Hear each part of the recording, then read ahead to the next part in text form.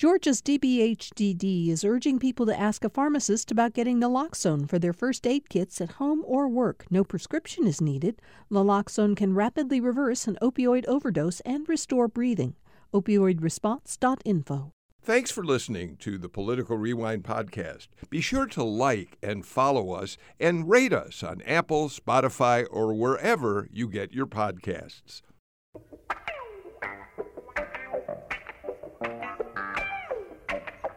It's time for another edition of Political Rewind. I'm Bill Nigut. Thank you so much for joining us for our show today.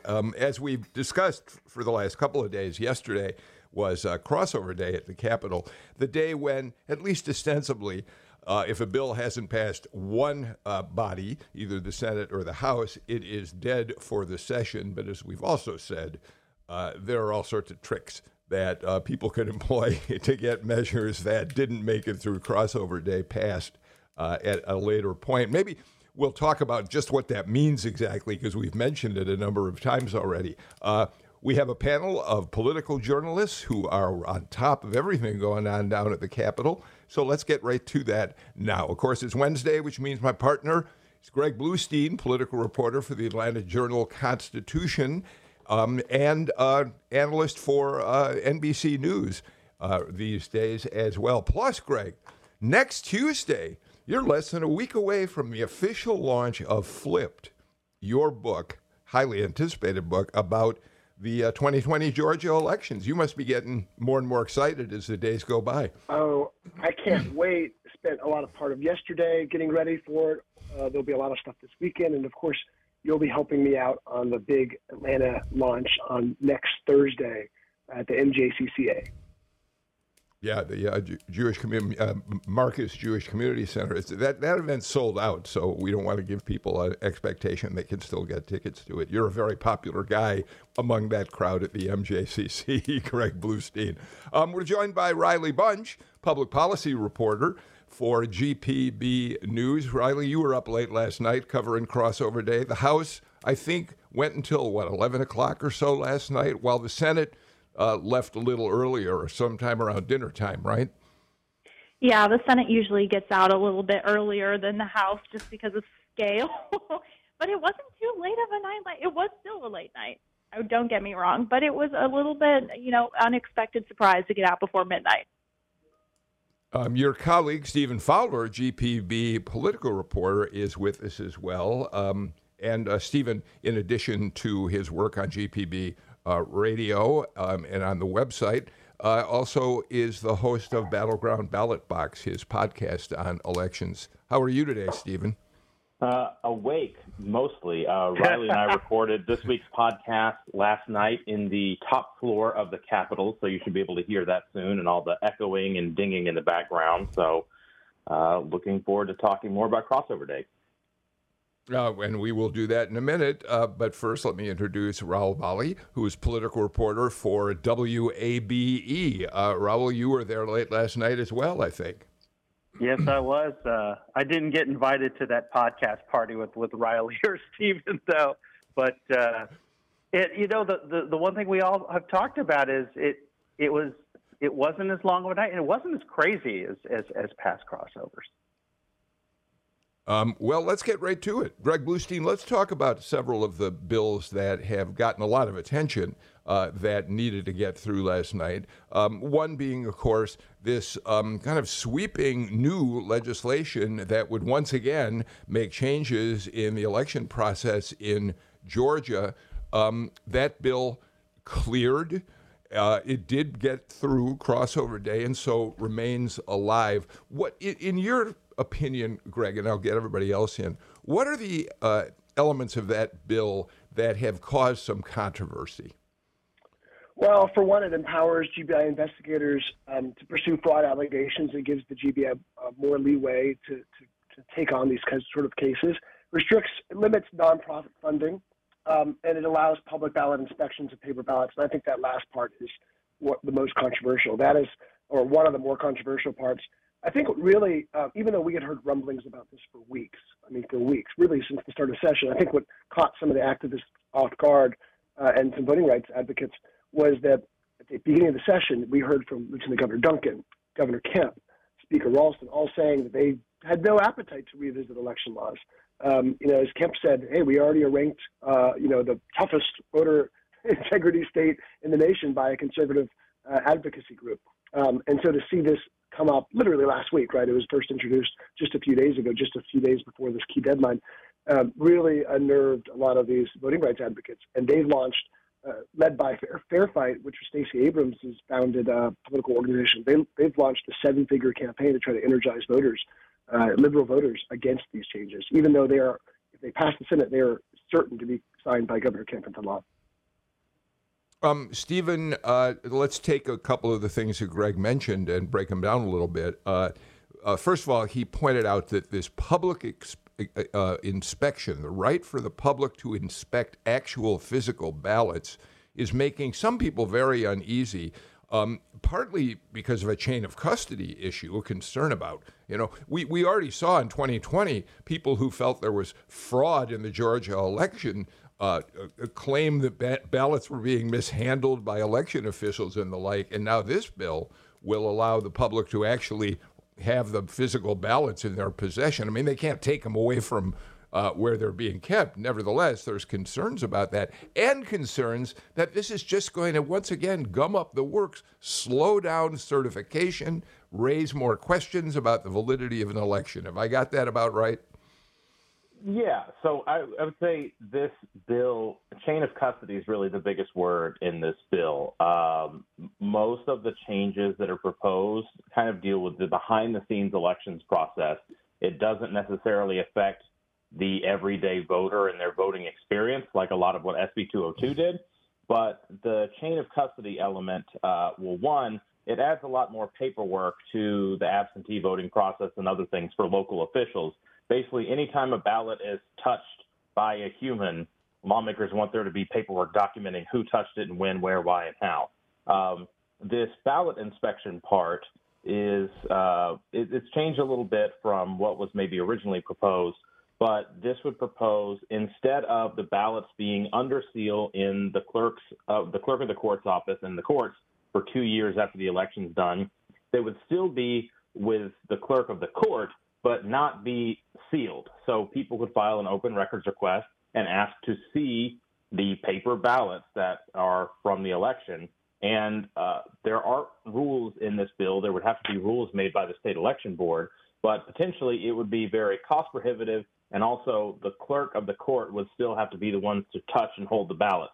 So it's not going to be like a Cyber Ninja Arizona type deal where people are looking at magnifying glasses and trying to look at the ballots. But it could be a way, because the legislature did make ballot images open records last year, it could be a way, in theory, you could make the case, it could be a way to satisfy people's claims about the election results. But on the other hand, it does keep the door open for a lot of these conspiracies to take root about the ballots. Raul, there's also concern among some that giving GBI more power to jump in on questions about possible election issues, problems, fraud, whatever, is taking away the powers that the Secretary of State's office has always had to investigate these matters. And there are some people who fear that it is going to intimidate some voters who are nervous that law enforcement is going to have an opportunity to come in and get involved in disputes over their ballot, whatever. Talk about that a little. The specific point that I've heard brought up is the fact that the GBI director is appointed by the governor. And so that's the connection that when I've asked, okay, so what's the concern about the GBI? That's the issue that's brought up. And to explain to the audience of what's really changing is right now the GBI, they have to be called in, whether it's by a local government, another law enforcement body. This gives them, and this was the idea that was first kind of laid out by the speaker before the session, was the idea of original jurisdiction where GBI Director Vic Reynolds or the GBI in general can just step in when they see an issue on an election. So that's the biggest concern I hear is around the idea that this is a governor appointee making this decision. Riley? I think regardless of the measures in the bill, we kind of have to take it back to the political wheelings and dealings of session, right? Greg mentioned in the beginning that this kind of came up out of nowhere. In Sessions, a lot of the Magician's Act, you look over here while they're doing something on stage, right? So even though Governor Kemp, Lieutenant Governor Ralston all said that they didn't want these wide sweeping changes, you got to think about the position that the Republicans, the Republican Party, especially Governor Kemp, are in right now. They have to do something to satisfy the portion of their base that is, spreads these widespread claims of voter fraud. It would look bad for them if they went into this session and didn't take up voting again. On the other side, it does give Democrats kind of a little bit more fuel to the fire, energize their base more, because it's like, look, the Republicans already did this huge change last session and they're coming back again. So I think there's a lot of overarching themes to this legislation despite what's in the bill. Greg, why don't you go give us final word on this particular measure? I like Riley's description of the legislature as a magician's act. I love that. This will become a motivating tool for Democrats for sure. And Riley's right. I mean, Governor Kemp has to sign this. If he doesn't sign it, then it will become a wedge issue that David Perdue will use, saying that the governor won't sign this legislation, and he would, right? And Brian Kemp is trying to take everything he possibly can off the table beyond Trump, because we already know where Trump stands on that race, but everything else off the table for David Perdue to outflank him on the right. But Democrats are going to use this too. I'm surprised in a sense that Stacey Abrams hasn't jumped on this issue more aggressively. I asked her for comment right when I saw this bill pop up, and they're being a little more tight-lipped than maybe they would have been in 2018 about this legislation. But I wouldn't be surprised to hear her opine on this soon, and certainly her allies and supporters from Fair Fight, the New Georgia Project, and other the constellation of advocacy groups that sort of surround Stacey Abrams has already brought this up and said that this will be a major motivating factor for voters in November. Greg, so let me, if you don't mind, ask you to comment on something I've been thinking about in terms of this. As we said earlier, Republican leaders had expressed very little interest in new election measures this session, except for Ralston saying he did want GBI to have more power in investigating election issues. And as you've pointed out, and you and Riley, now that it's there, the governor's going to have to sign it. But I wonder if one of the reasons that Republicans were not eager to have this come forward this session is they recognize it has as much potential to energize Democrats as it does their own base in primary elections. Yes, I mean, this is the kind of issue. The Abrams folks and the other voting rights groups say they're going to spend money to fight this bill. They know they can't stop it, but everything they do to fight it continues to raise it as a major issue that they believe will energize their own voters. Does that make sense? It does. Look, I mean, Republicans have spent the last year saying that SB 202, the election law that was signed last year, was the toughest voter integrity bill in the nation. And now they're making more changes to it, right? So they're in this weird position of saying they need to make even more changes to the bill that they passed last year. And look, there are Republicans who are also worried about the impact of these bills on their own electorate, right? On GOP voters. There's going to be voter confusion already with redistricting, people living in new congressional and state legislative districts. And the new limits on absentee ballot applications, the new tighter deadlines, the photo ID requirements, of course, they affect voters for both parties. So I've talked to many privately who say that they don't want to revisit this hot button issue, even if it's more limited changes than we saw in 2021. Okay, I want to keep moving because I want to talk about some of the other measures that succeeded last night. And we'll have time to talk about the election bill as it moves forward. Raul, let me turn to another bill that made it last night that has been controversial. Democrats don't like it. And that's this bill that is going to crack down on protests, the kind of street protests that we saw in the summer of 2020 by Black Lives Matter and their supporters. And it has a number of provisions that are very controversial. Talk to us a little bit about what this bill does. So Senate Bill 171 kind of the key to it is if there's any kind of protest, and when they mean any kind of protest, we're talking about 2 or more that are, considered offensive or loud. If a crime happens within that, it's there's no permit with the rally, the penalties are higher. For example, blocking a highway, blocking a street, or if someone gets hurt, having higher penalties. The big argument around this for those who are against it is First Amendment, is you are targeting these penalties at people who are protesting, because of course every protest, there's not a permit with every march and every protest. Some of them just happen organically. Some of them are planned. And look, we've covered things at the state capitol who didn't have a permit. The rally goes on and you move on. So that's the big argument by opponents, is this is an attack on the First Amendment. My colleague, Sam Gringlass, has also pointed out, he's done some closer reporting that other proposals like this have been knocked down.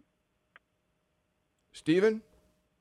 Yeah, I mean, the bill's sponsor, State Senator Randy Robertson's a former law enforcement officer, and he said the purpose of this bill, which has been introduced various times in various years, is part of a reaction to, for example, in the city of Atlanta, when there were protests that basically took over a part of town where there was a Wendy's restaurant and things, and he said that the city of Atlanta didn't do enough, and they stood down public safety responders from responding to that area. And so part of this bill would also find ways to hold city governments and county governments liable for if there's massive vandalism that happens, or if they don't send in law enforcement to break up something that gets out of hand.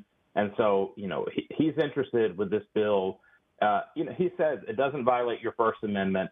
He says this makes it where if you want to go down the street and protest, then you have the right to protest your government or protest injustice. I'm here for that. But he said this bill is needed to crack down on what goes around on the margins of some of these big protests that happen. And he said that governments aren't doing enough to stop those things. Riley? Well, I think Stephen pointed out a really interesting provision in the bill is this kind of civil penalty for cities and counties that aren't keeping these kinds of things under control. And that's gotten a big pushback from these municipalities, right, which is a really big lobbying factor in the Georgia state legislature. So the fact that this bill still moves forward, it shows that it does have the majority support to move forward and kind of push past that, the cities and counties not wanting it. But I think the other important thing to mention is it does fall into this kind of underlying theme that we're seeing throughout session as well, which is the Atlanta boogeyman, right? And we talk about that so much on this show, and we talk about all the time in the state legislature, but it's, these bills that have kind of this underlying target at Atlanta for things that rural Republican lawmakers say they have not done enough of or they haven't done right? So I think that's important to mention with this bill as well. We're going to watch how that moves forward. Greg, I want to take up one more measure. I'll tell you what we're going to do. For a long time now, the bills that are going to finally get medical marijuana production moving forward here in Georgia. I mean, we know the legislature some time ago now passed legislation that would make it legal for families that need medical marijuana to get it, but they've still had no way to get it in the state legally.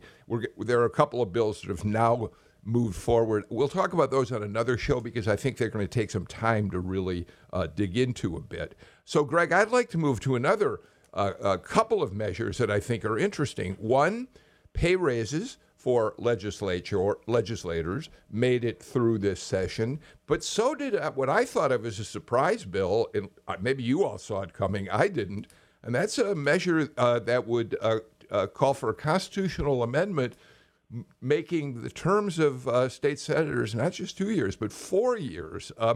Talk to us a little about, first let's talk about the first thing, the pay raises, Greg.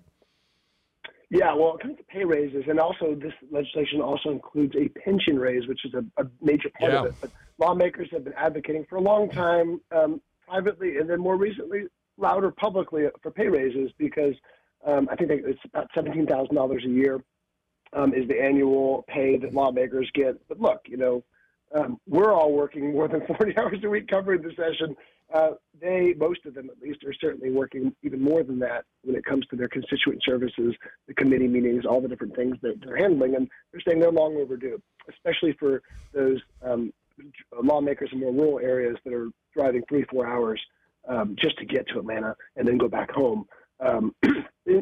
Look, they say it's also part of a block on it's allowing just mostly wealthy, more whiter, more affluent candidates run for office rather than opening it up to more people who who aren't independently wealthy, who can't afford to take off 3 or 4 months a year from their private sector jobs. So that is a part of it, and of course the pension is part of it. But when it comes to these term limits, I guess you can look at that in part in the same way, because Georgia senators, of course, love the idea that they won't have to constantly be running for re-election, because it's just like in the U.S. House. The moment a state legislature gets elected, even if they're in a safe district, politically safe district, they are already running for their next term. They're already looking over their shoulders for primary opponents or for opponents from another party. It is a constant theme. It's very rare that an incumbent gets defeated, but it still happens. And senators, want to give themselves a little bit more wiggle room. This is not going to get a great hearing in the House. Georgia House lawmakers that I've talked to are very skeptical of this, to say the least. But at least it kind of put down a marker really early in the session, relatively early in the session, I should say, and something we might even see come up next year or the year after that again. Well, yeah, but Riley, if we're going to expand terms from 2 years to 4, it's going to happen on both sides of the aisle.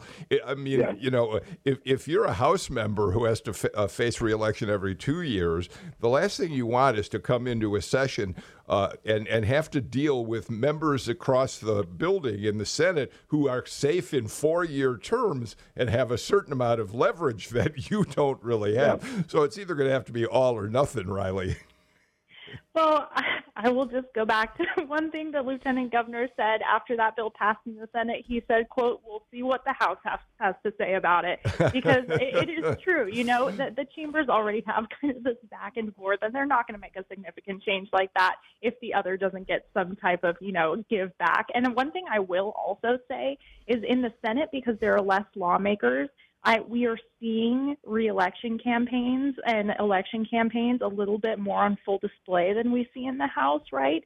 So it's kind of this mix of, you see the campaign on the Senate floor, I would say, more than you see it on the House floor. So extending these term limits, it plays into that whole kind of using the legislature as your campaign spot.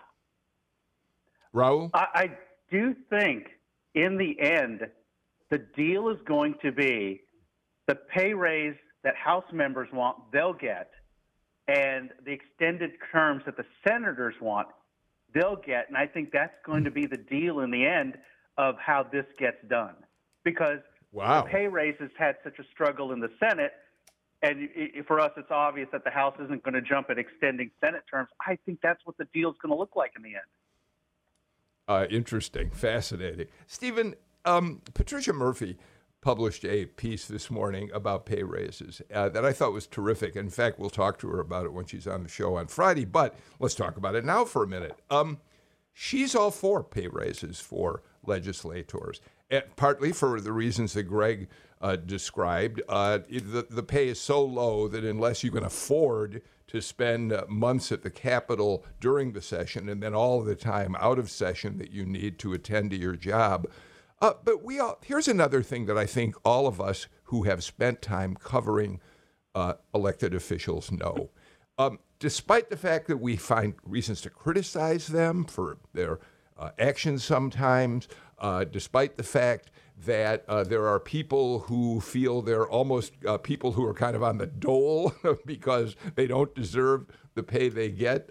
The fact of the matter is these people work really hard. And we see that, Stephen. We see how hard they work. And they're not, the state legislators with $17,000 plus, just not a whole lot of money for a job that requires an enormous amount of their time and energy and concentration. Right. And Patricia and I were talking about this the other night before her column published, that there are a number of lawmakers that we are losing this year that are either retiring or, in the case of Dean of the House, Calvin Smyre, is going to become an ambassador, that the level of work of some of these people that puts in, like, for example, the appropriations chairman, they get basically the same salary as everyone else, but they're tasked with figuring out how to spend $30 billion of money that affects 10 million Georgians. And it's something that, in talking to House Appropriations Chairman Terry England before, it's a full-time job for him, that he works with the full-time House Budget and Research Office, and he works with the governor's office, and he works with the Office of Planning and Budget. And, that's a lot for one person to do for $17,000 and a lot of angry emails when something doesn't get included. And so it does, it does preclude certain types of people from serving in the legislature. Like you mentioned, you see a lot of lawyers and you see a lot of people that have the time and space and flexibility to do it, but it leaves out a lot of Georgians from feeling like they're represented in the legislature. And it's not necessarily a case of, we're greedy lawmakers and we want to make a lot of money, because nobody goes into being a state representative or a state senator to get rich. But it does, as we think about Georgia and Georgia growing into a major political and economic player in the country, I think, it's certainly a fair question to talk about compensation and how the legislature works when we think about the more and more responsibilities that lawmakers are tasked with doing in essentially a 3-month window. Yeah. Thank you for all of that. Greg, before we take a break, let's explain to listeners what I mean when I've said a couple times on the show in the last couple of days. Yes, crossover day. We make a lot out of it in the media. It's a do or die day.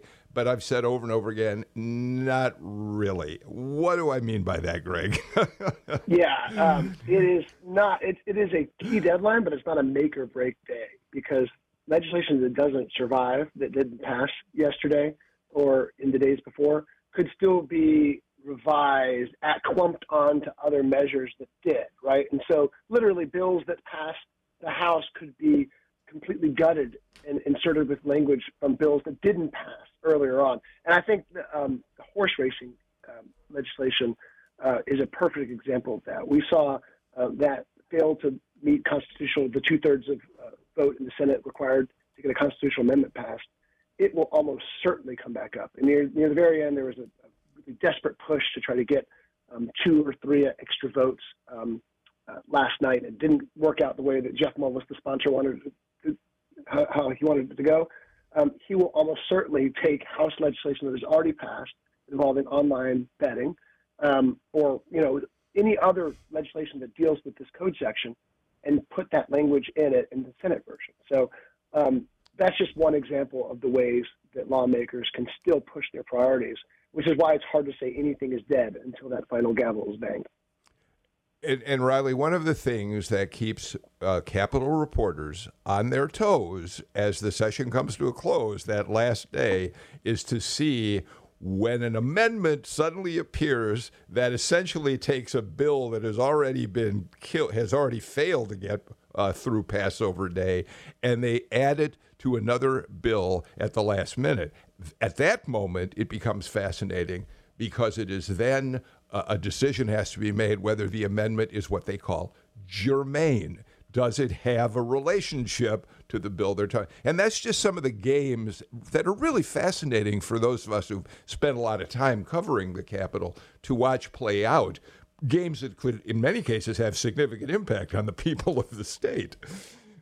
Yeah, and I would say that this is one of the reasons why you like to make friends as a reporter and make relationships with people, because when amendments pop up that so late, or they're offered on the floor, we didn't have them, we don't have those amendments. They are not given to us.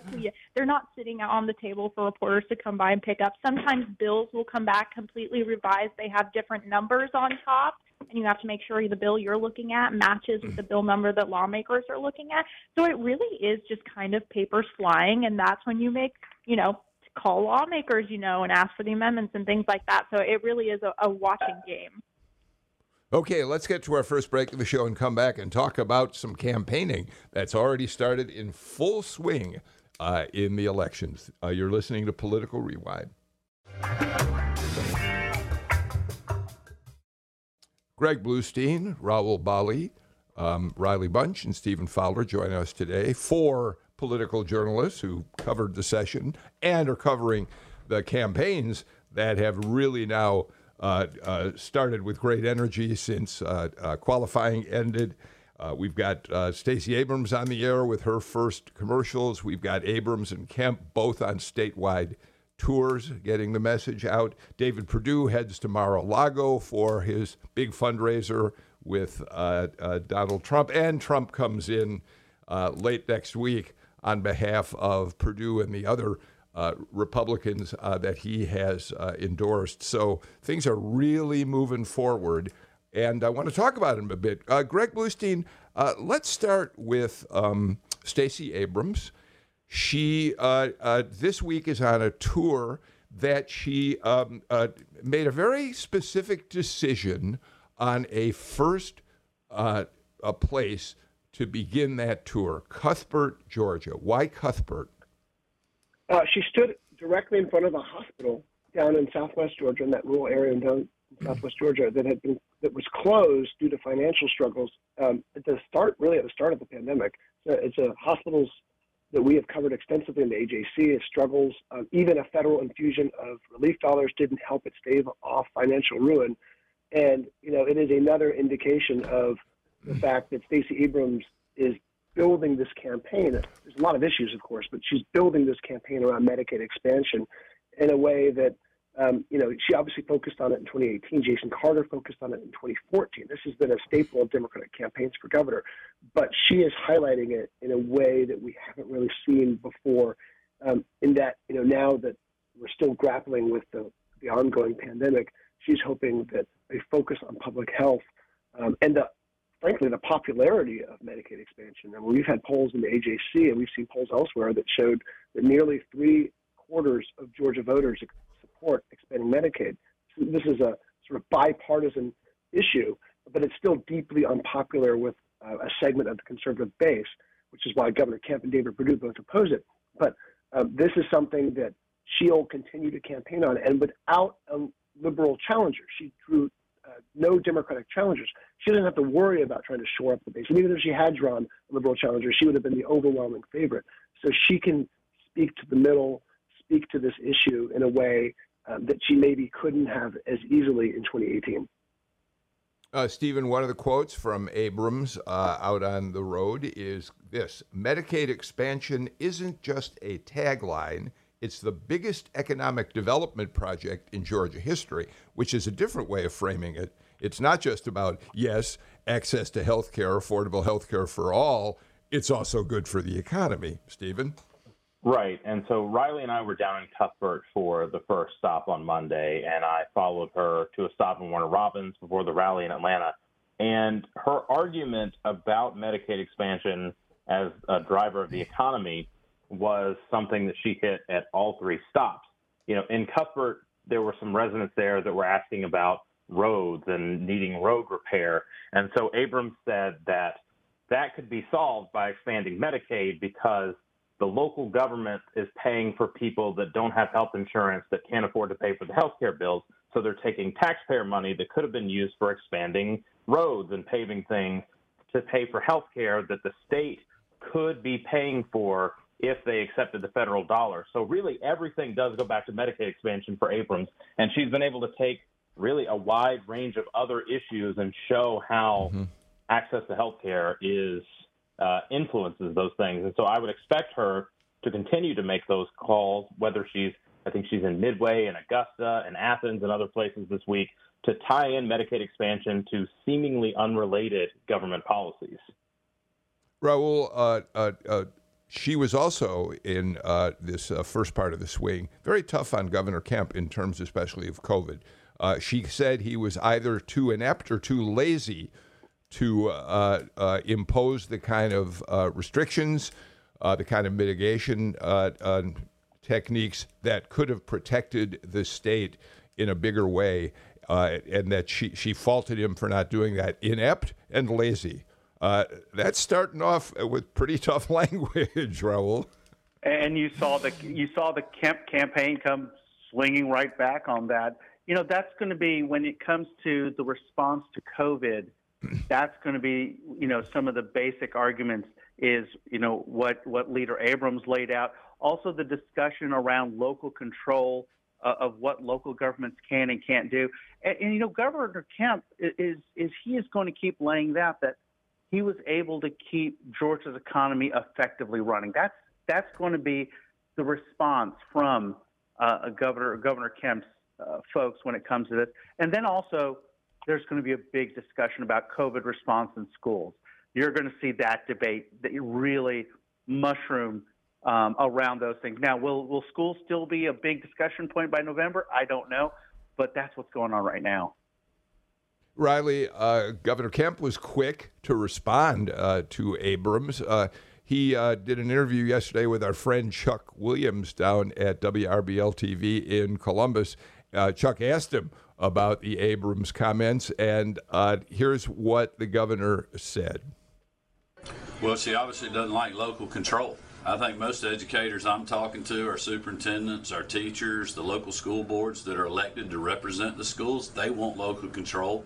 I believe that they know our kids better than Stacey Abrams or state government does, and certainly better than the federal government. But that's who she is. She's a big government person. She wants government to make every decision in your life for you. Riley, I think you muted your phone. No, okay. Still here. There you are. There I am. Sorry about that, guys. So I think that's an interesting comment back from Governor Kemp on that, because critics would say that he was not for local control during the pandemic, right? He even went so far as to sue the city of Atlanta for instituting their own mask mandates.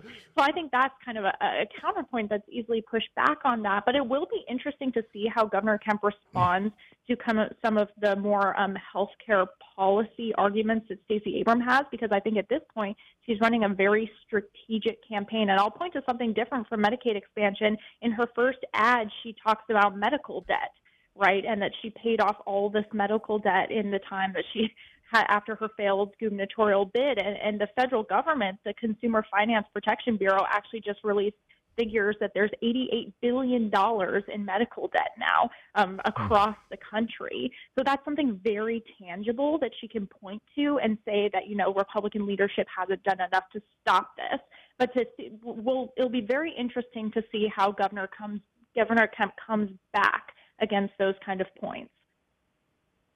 Greg, as long as Riley brought it up, why don't we listen to the introductory TV spot that Stacey Abrams' campaign put up? I find it fascinating, as you'll all hear, because she talks about her life after losing the governor's race in 2018. Here's the commercial. The last 4 years, I've seen more Georgians face pain, face challenges. When I didn't win the governor's race, not getting the job didn't exempt me from the work, and so I didn't quit. I got back to work, paid off the medical debt of 68,000 Georgians, helping small businesses stay alive, making sure they had the financing they needed, and putting money into the pockets of families, trying my best to make sure that every Georgian had access and opportunity. I was raised that when you don't get what you want, you don't give up. You try again. You try because it's how things get better. It's how the world moves forward.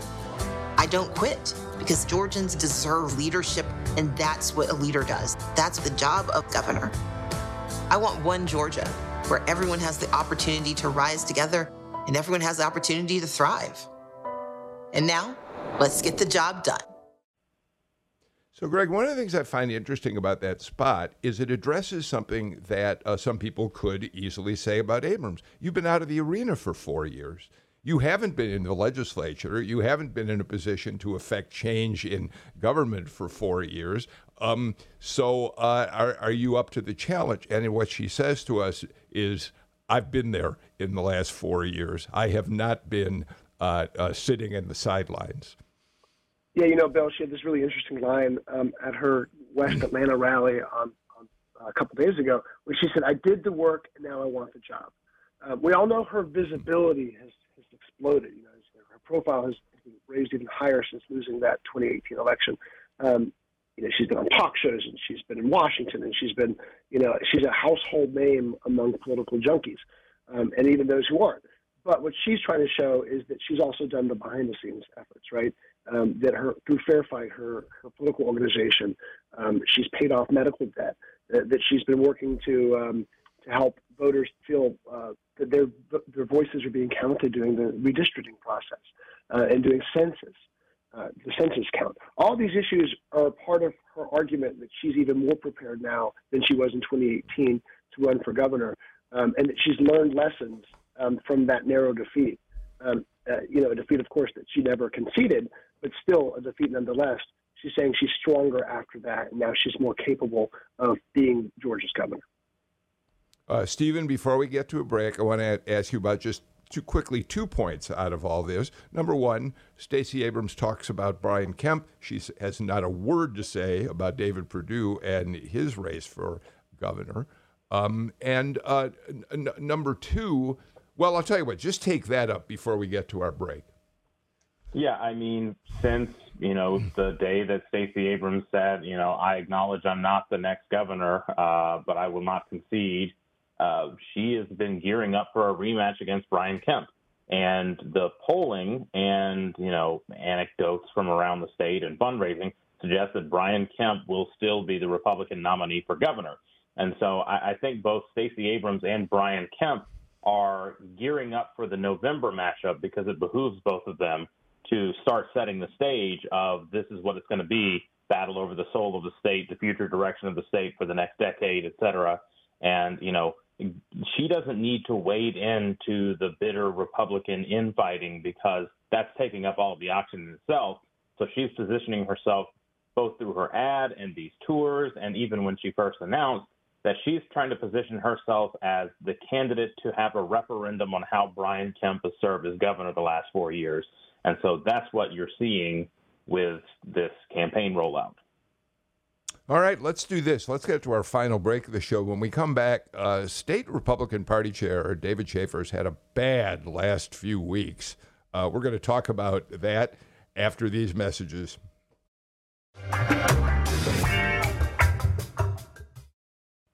So, Riley Bunch, a few weeks ago, GOP State Party Chairman David Shafer was called before the January 6th House Investigative Committee because he had been the leader of a so-called alternate slate of electors that on December 13th, the day that the actual electors, the Biden electors, since Biden won the state, met at the Capitol to certify the vote for Biden. But Shafer and his group decided to file as alternate electors just in case Trump won the election. There are questions as to whether what they did was legal or not. All right, so we've talked about that on the show a number of times, but it's something that is still having an impact on the way people view him. But then this, the other day, the Russian delegation to the United Nations called for a resolution that essentially condemned Nazism. Now, we know what it was really about was the fact that Putin is insisting that he is trying to clean the Nazi control of Ukraine. The United States and Ukraine, of course, voted against this resolution. Most Western countries did as well. But David Shafer sent out a tweet that said, I assumed this was a lie or a hoax, but it is not, the fact that the United States and Ukraine voted against this. The Biden and Zelensky governments were the only two votes against a Russian resolution condemning the glorification of Nazism. What? Riley? There are those who said immediately, some in his own party, this was perpetuating Russian propaganda. Yeah, and I think that this is just kind of another just example of the extreme fringes of the party that Republicans are up against, you know, not just in Georgia, but across the country. And I would go back to point that local party leaders have a lot of control and a lot of influence over kind of their grassroots local bases.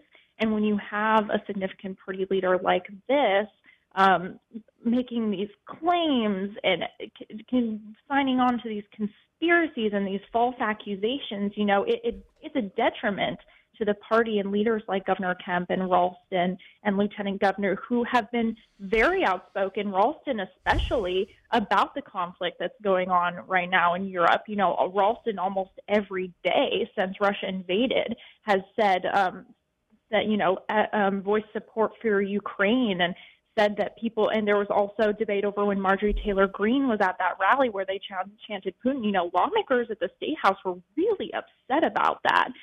So it's just, David Schaefer's actions are such a depiction of the struggles that party leaders are up against when it comes to this kind of fringe side of the party. Yeah, Riley's exactly right. I mean, about a half dozen Republican officials sent me that tweet Sunday morning, as I was doing what I usually do Sundays, which is dealing with ferrying around kids to different events. And it took me about 5 minutes of research to realize how wrong, or just how the context in which David Schaefer was tweeting was off, because since 2005, the U.S. has voted against this resolution. This is something that under the George W. Bush administration, Obama, and Trump's administration, U.S. ambassadors to the UN have voiced opposition to, because of exactly this. It is seen as a way to denigrate the neighboring countries of Russia, not just Ukraine, but others, which Russia is accused of harboring Nazis. And of course, we know that the president of Ukraine is Jewish, that there is a vibrant Jewish community. And of course, there's concerns about neo-Nazism, as there are in other Eastern European countries and beyond. But this has been the pretext for Vladimir Putin to invade Ukraine, which is saying he's denazifying the area. And when we hear Republican officials or just politicians in general try to amplify those lies, that propaganda, it's very concerning. And fortunately and frankly, we have not seen that much among Georgia Republicans. I mean, beyond Marjorie Taylor Greene, who yesterday sent out a tweet thread amplifying that propaganda about Nazis in Ukraine. Beyond that, we haven't seen many leading Republican officials do that. Stephen, before we move on, I don't know the dynamics of the Republican Party right now, the state Republican Party, and how much power Schaefer really exerts over them. Is there reason to think that his leadership is going to be jeopardized in some way by all of this? Well, David Schaefer was reelected the chair of the Republican Party after Republicans lost the presidential race, both U.S. Senate races, right, control of the U.S. Senate. And so I don't necessarily think this is something that is going to jeopardize his leadership for now. But it is something that I've talked to Republicans that say that how he has served as chair and, the current slate of pro-Trump primary challengers that are trying to unseat popular incumbents could end up being enough of a factor that could jeopardize Republicans' chance of winning in November. Because when you have the leader of the party, state party, giving these kind of unforced errors, it opens the door for somebody like Stacey Abrams to come in and more easily pick up votes, or to depress Republican turnout like we saw in 2020 and 2021 with this sort of the infighting that goes beyond the typical primary of who's got the best ideas to lead the party. All right. Raul, before we finish, and we're running a little short on time, we don't want to forget that today is marks the 1-year anniversary of the spa shootings in Metro Atlanta. 8 Asian Americans, 7, I think, Asian Americans, one who is not Asian American, killed. There's Speaker Pelosi is doing an event on Capitol Hill to commemorate the day. Lucy McBath will be a part of that. There's a commemoration here in Atlanta. Just talk about it with us for a moment. I think it was, speaking as an Asian American reporter, it was a wake-up call for us as reporters on how much we're covering, and in my case, our own communities. It was, I think we kind of realized, we cover our day in and day out stories. I cover my political stories. A year ago on GPB Lawmakers, we brought in all 6 Asian American lawmakers to have that conversation, because up to that point, we've talked to them about just regular bills, but talking about that Asian American experience. Also just talking about how Asian Americans are covered in the media for example, in a crime. So going to be definitely watching today's commemorations. We have one that's going to be at the freight depot. It was moved from the Capitol because of the rain today. That's going to include the mayor of Atlanta. So that's going to be, watching those commemorations today, but realizing the work reporters need to do and politicians need to do when it comes to Asian American issues, and in this case, hate crimes aimed at Asian Americans. Yeah, and I think we're all thinking about the families of the victims, and as you said, Raul, the impact it had on the entire Asian American community, not just here, but really around the country. We're out of time for today's show. Raul Bali, Stephen Fowler, glad to have you with us. And of course, Riley Bunch and Greg Bluestein. I enjoyed having you on the show as well. We're out of time for today. Back with a brand new show tomorrow. In the meantime, I'm Bill Nigut. Please take care and stay healthy. See you all tomorrow.